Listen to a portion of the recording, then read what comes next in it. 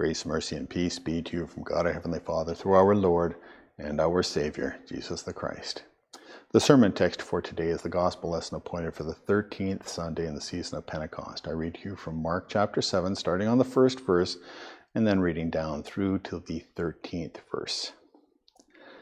When the Pharisees gathered to Jesus with some of the scribes who had come from Jerusalem, they saw that some of his disciples ate with hands that were defiled, that is, unwashed. For the Pharisees and all the Jews do not eat unless they wash their hands, holding to the tradition of the elders. And when they come from the marketplace, they do not eat unless they wash. And there are many other traditions that they observe, such as the washing of cups and pots and copper vessels and dining couches. And the Pharisees and the scribes asked him, "Why do your disciples not walk according to the tradition of elders, but eat with defiled hands?"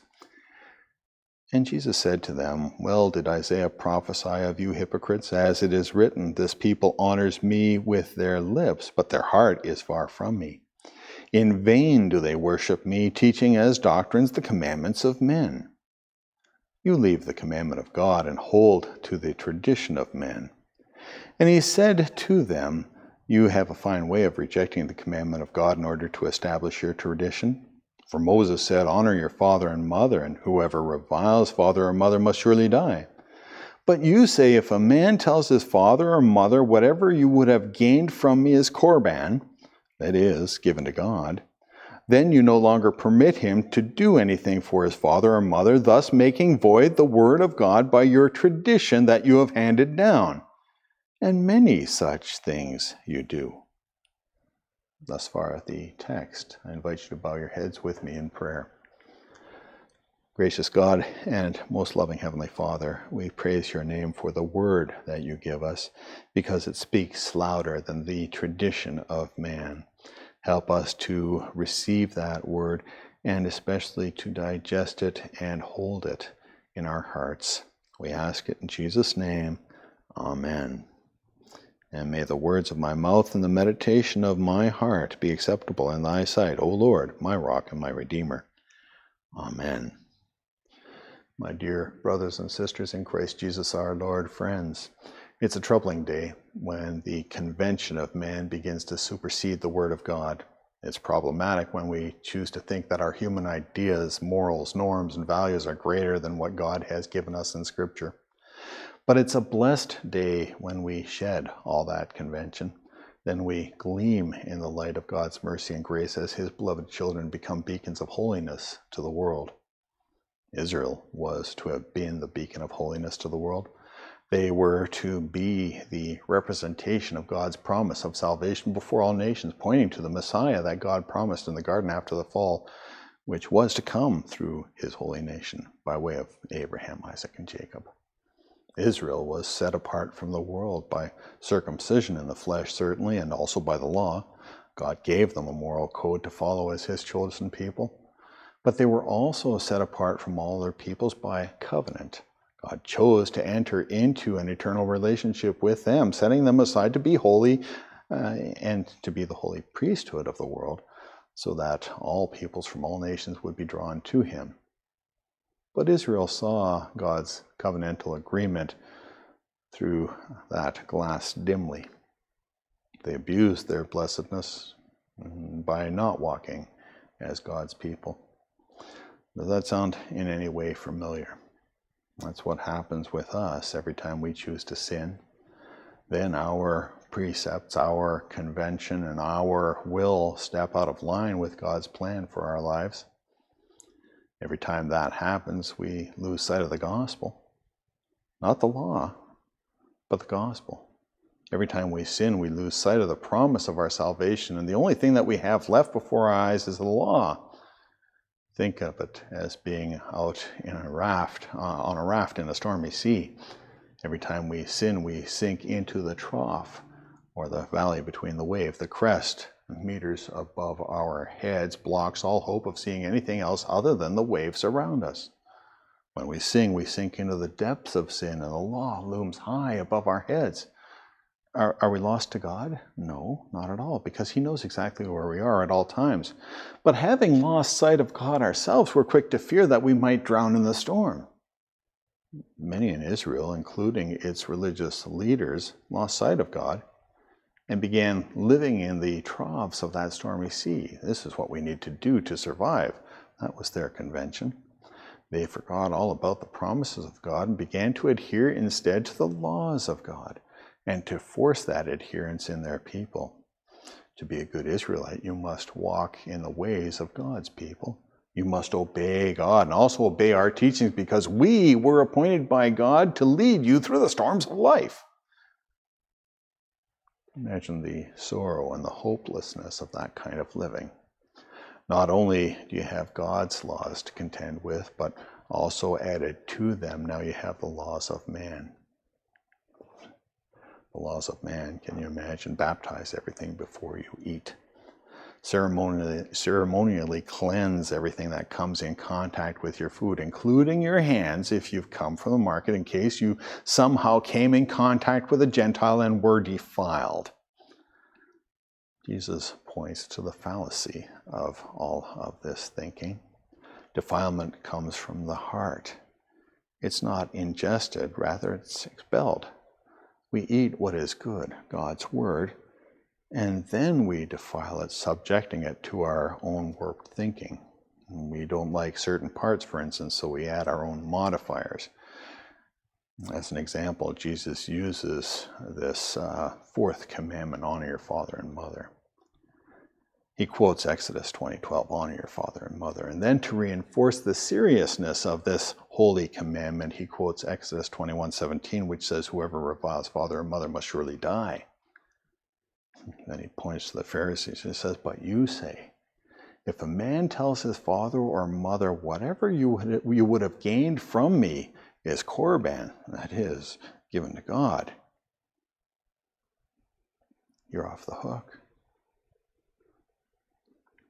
Obviously, someone wiser than God ingested God's word, mulled it about in his gut for a while, and expelled it according to his own warped thinking.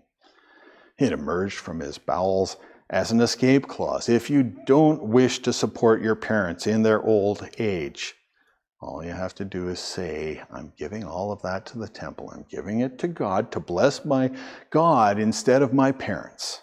The money, the work, the heart, the love, the honor, everything. But not necessarily now. I'm going to do that sometime before I die. How does that human convention honor anyone's father or mother? And how does that human convention keep anyone from dying? It instead destroys both the parent and the child, in as much as it completely excludes the grace of God foreshadowed in the commandment and condemns them all to death by greed. My dear brothers and sisters in Christ, friends, if that's how you've been processing God's word, for your own sake, please stop. Your human convention will not only cause you and those around you great suffering, but if you continue on in those ways, your rebelliousness could even cost your life. And that's not God's plan. Jesus charged the scribes and the Pharisees of Jerusalem with the very crime they charged him.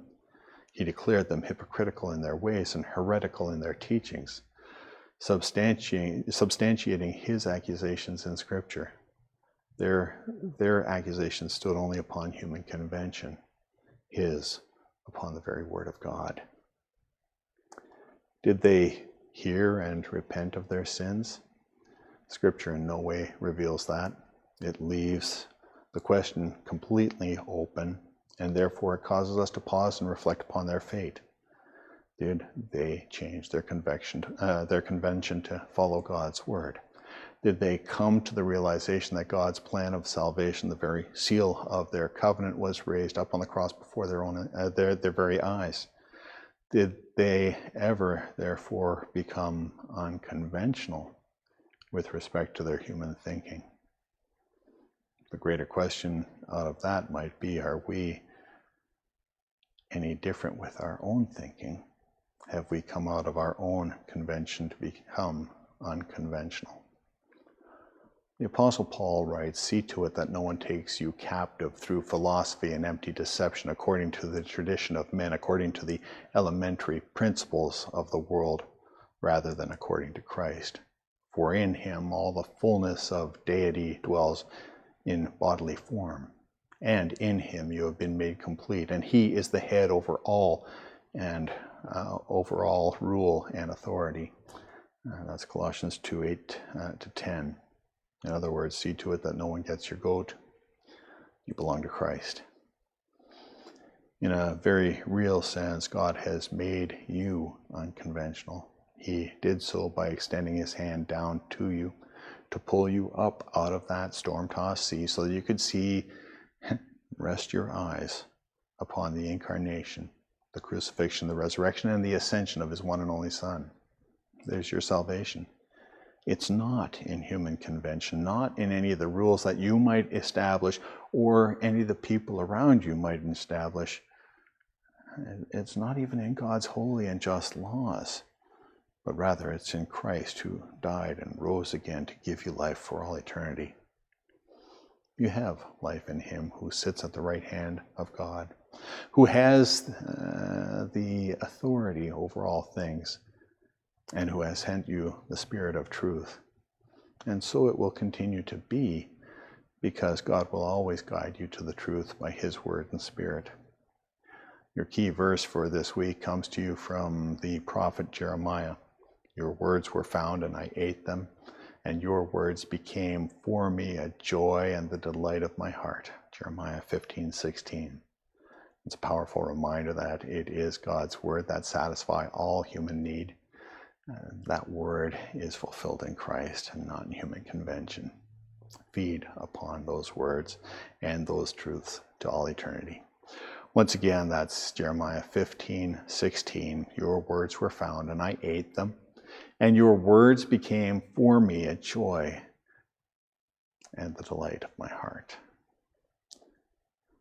May you be unconventional, and then live in those words of life and live in the joyousness of what they promise in Jesus' name. Amen. Let's pray. Gracious God and most loving Heavenly Father, we rejoice at the word that you give us. It indeed does fill our soul. And we ask, Lord God, that we be turned away from human convention, from the thoughts of our hearts and the ill-spoken doctrines of the churches that may surround us. Lord God, help us to ever focus on your word, to test it always by looking deeply into Scripture, and especially to be blessed by it, as you promise. In Jesus' name, amen. And may the peace of God, which passes all human understanding, keep your hearts and minds in Christ Jesus your Lord.